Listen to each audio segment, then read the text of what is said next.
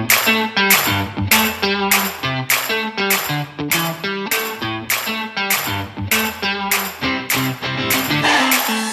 everyone. Welcome back to my podcast, Little Mind Chats. Minds are little, not our thoughts. I'm your host, Siona Vikram. All of you know that I have recently been working on a lot of sustainable related things, right? So, have you ever wondered if the three R's can be used in our daily lives? Well, to answer these questions and more, we have Vidhi Vora with us. Dr. Vidhi Vora is a circular economy and sustainability consultant, coach, and educator with a training experience of 8 years. She set up a consultancy firm called Green Phoenix Circular Solutions with a vision to help businesses adopt circularity in their product design and value chains. Having worked with the likes of Honda, VUTVs, Hero Wired, etc., the organization also focuses on capacity building for a circular economy to work with academia and executives to inculcate skills and knowledge on circular design, sustainable development, and regenerative growth. Welcome to the show, Dr. Vidhi Vora. It's a great pleasure to have you here today. Thank you, Siona, for that good introduction. And it's a pleasure to be here. I have been listening to your podcast since a while, and I am very impressed with the work that you are doing in this space. Thank you, and you're welcome. This is the big question that everybody must be wondering about after hearing the word circular economy so many times in your introduction. What is a circular economy? Okay, if you look at nature, there are so many systems that are there in nature. Okay, for example, the food chain or the water cycle and the carbon cycle, etc. Now imagine what happens in a food chain. A plant may be eaten by a deer. The deer is eaten by a tiger. The tiger might die and be eaten by a vulture. Probably the vulture reaches its end of life and dies. It gets decomposed by the bacteria that are there in the soil. And all the nutrition that is generated by this bacteria is again used by the plant. Similarly, if you look at the water cycle, that during summer, the water gets evaporated from the lakes and rivers, and during monsoon, it comes back down, filling up the lakes and rivers again. So you see, in nature, every system is circular. Coming to humans, we tend to do a lot of things in a linear way. If we take a new phone, once it reaches its end of life, we discard it. Similar things with toys or probably clothes. If we outgrow the clothes, what do? We discard them. So, in this linear system, there are a lot of problems. The two major problems are it is leading to resource scarcity because we have finite resources on this planet. And the second is it is leading to huge piles of toxic waste that is polluting the environment. So, a solution to this linear way of doing things is what exactly is circular economy, wherein we take inspiration from how nature does everything in a circular manner, where a waste of one becomes a food for other. The same concept we apply in our economics, wherein we are able to eliminate out waste and circulate materials continuously in a circular system. That is what is a circular economy.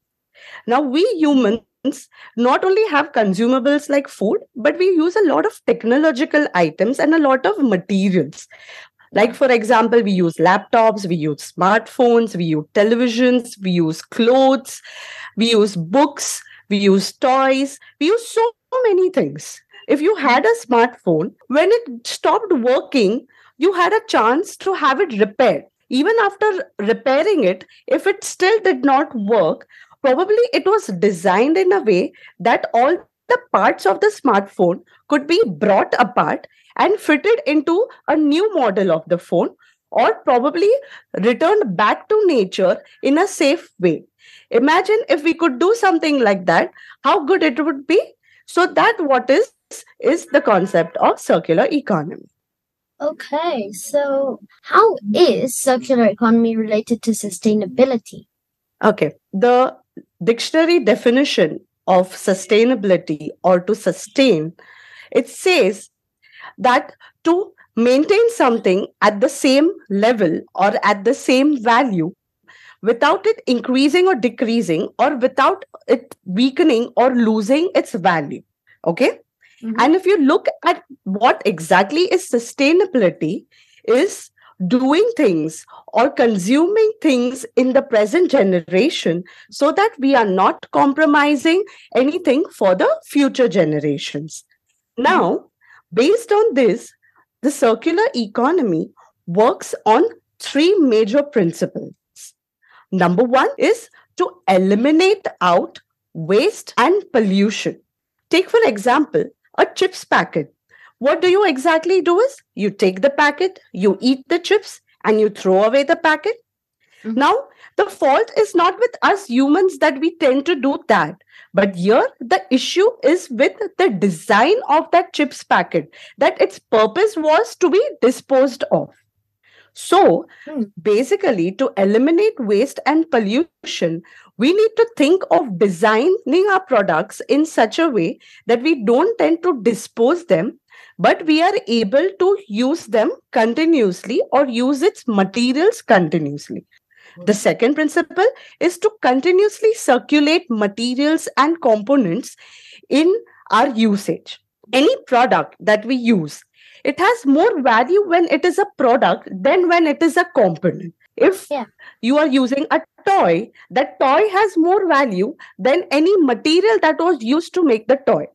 So the concept of circular economy is to maintain that toy till the longest usage value, keeping it as high as possible so that we don't end up discarding it into the environment very soon. So that the longer it stays into the use, we are preventing it polluting the environment. For example, if you're using a pair of t-shirt or a pair of jeans, the more you reuse it, it stays in use longer, it holds Mm-hmm. more value. The moment you discard it, it becomes a waste and then it starts losing its value. So, Yeah. any product, if it is reused more or if it is repaired more, or if it can be refurbished or remanufactured, that is where you hold it in its higher value. The moment it becomes into components or raw materials, of course, at the end of life, we tend to recycle a lot of products, but the value of that material is lost. And hence, to avoid that, we are trying to extend the duration of usage. And the last principle is to regenerate nature. Like, for example, if a Mm-hmm. laptop was designed in a way that if it got spoiled, then Mm-hmm. probably it could have been repaired. Okay. So Yeah. once it gets repaired, so probably you extended the life of that laptop for probably another 2 or 3 more years. So you saved it from getting into e-waste. Mm-hmm. Then, after 2 or 3 years, you found out that okay, that laptop is still giving you trouble. You can no more use it. Then what do? You go to the company who has made that laptop, and Mm-hmm. if it was designed in a way that they could disassemble all the parts of the laptop, and whatever was in good working condition could be again reused to make a new laptop for you. And the parts that could not be reused could be put separated into its precious materials and the precious metals that has gone, and again Mm-hmm. recycled into being used into a new laptop. And imagine how much we are extending the life of that material and not throwing it into the environment so that no toxins get leached. So we are protecting the environment from getting landfills. And since a lot of these materials are being continuously used, we reduce our dependency on virgin materials and hence less mining. We save the places where there's a lot of digging happening because of the mining, and we can regenerate nature over there by rewilding, by planting trees and saving that nature. And so we help in regenerating nature. So, because of these three parts of the circular economy, we are sustaining not just humans on the planet, but also living beings and the planet itself. That, I must say, is a very smart solution. How does circular economy help us in the daily lives? There are certain things which we are already doing, which is a part of circular economy, but probably we are not realizing that that is circular economy. If you know, uh, in Indian households, we tend to use our clothes till the extreme end. So, for Yeah, example, if you have a pair of t-shirt that you wore, and probably if you get a younger sibling, then probably you would share that t-shirt once you have hand me down. outgrown it, and your sibling will make use of it. So, like a hand me down. And if the sibling also outgrows of it, either you share it with a cousin, or if it is worn out, probably make it into a handbag, pouch, or probably a wall hanger. And even if that is not possible, we use it to mop the floor. We already are practicing circular economy. We extended the life of that cloth that we used as a t-shirt till it could be no more used. And cloth, if it is organic, is biodegradable in its way. So if you Mhm. dispose it out properly, then it is not going to harm nature, and eventually it will go back into the cycle, and then probably the nutrition that gets generated from it can contribute to the nutrition for the new cotton crops, and you make a new piece of cloth out of it again. So certain nuances of circular economy are already in practice. Now if you look at the long term impacts of this, not just the climate change can be prevented, not just we can prevent biodiversity loss, not just reduce pollution levels, but it is a direct contribution to improve the health and well-being of humans and the planet. Because of doing all of this, we are automatically cleaning our environment. There will be less landfill. The materials will be continuously being reused. So we will not be releasing toxic fumes. Water bodies will be saved from plastics. And so our health and well being will also be protected. So in our daily lives, we are already practicing certain nuances of it, but this needs to become a economical practice at the industrial and at the global level. And if that happens, then automatically we will be contributing to a lot of positive impact on the environment. Okay. So, despite this being like a really good topic and a really life saving, earth saving thing too, why is it still not widely in practice? When the industrial revolution happened, there was some amount of circular economy being practiced, but that was at the society level. At that time it happened because there was not much inventions, there were not much innovations that were available, there was scarcity of accessibility to resources, and hence a circular society was already in place. But after the industrial revolution, the way of doing things have been a very linear way of doing, Mhm. right from taking resources from the environment, making something of it, using it, and disposing it.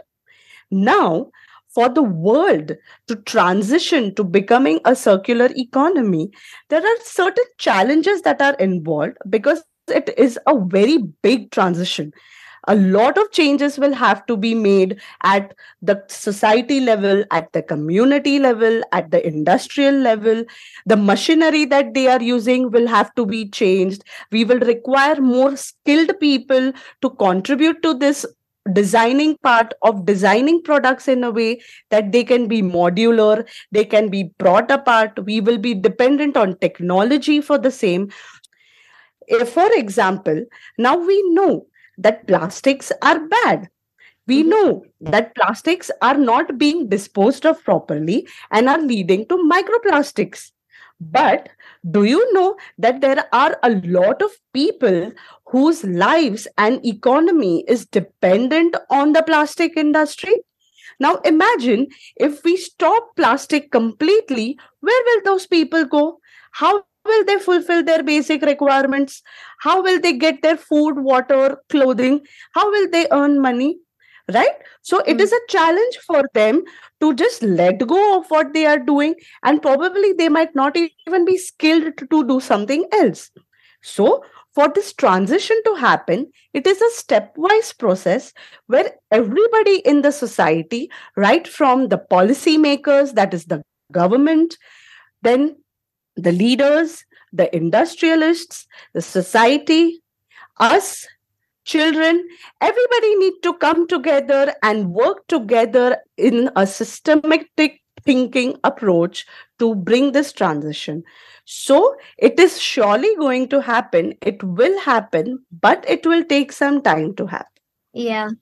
How can children put circular economy into practice, whether it be the toys, the family, or something?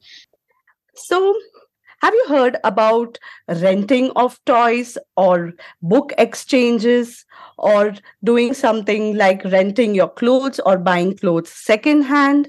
Yes, I have. Yeah. Children can contribute to these things by probably, like, choosing second hand clothes over first hand new brand clothes, choosing more organic clothes and not clothes that are mixed with other materials, especially synthetic materials like nylon or polyester, but prefer more of the organic kind of materials so that we reduce our dependency on plastic based materials.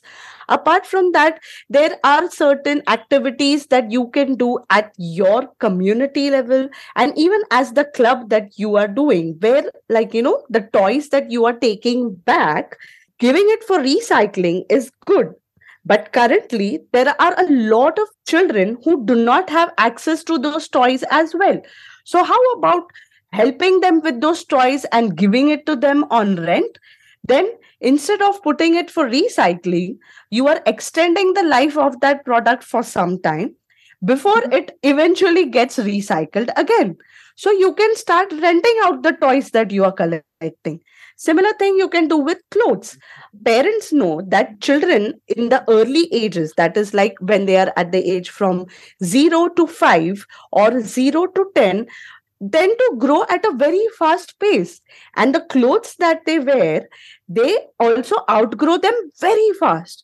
So instead of buying new clothes every time, why not we look for options where those cloth could be used for a longer duration? Or there are startups now that have slowly started helping with renting clothes, wherein you can rent the cloth for some time, and they are very well maintained, they are hygienic. It's not like you have to worry about them having some germs in that. So if you can rent those clothes, use it for the time being it fits, and return it back to them, you are not buying new clothes, you are not consuming more resources. That is one way. And lastly, children have a very good innovative and imaginative mind. They can actually become the redesigners of tomorrow with the imagination that they hold, and can design products that can be considered circular. All they need is a little help from us to understand what is circularity, what is circular design, and what materials can be used. And they can go all out using their imagination to design such products and contribute to the circular economy. Yeah, that is so right. So, we did initially, when starting this Little Wise Club, we did consider the fact of renting out the toys, but then what we did realize is that there's a big problem with plastic toys.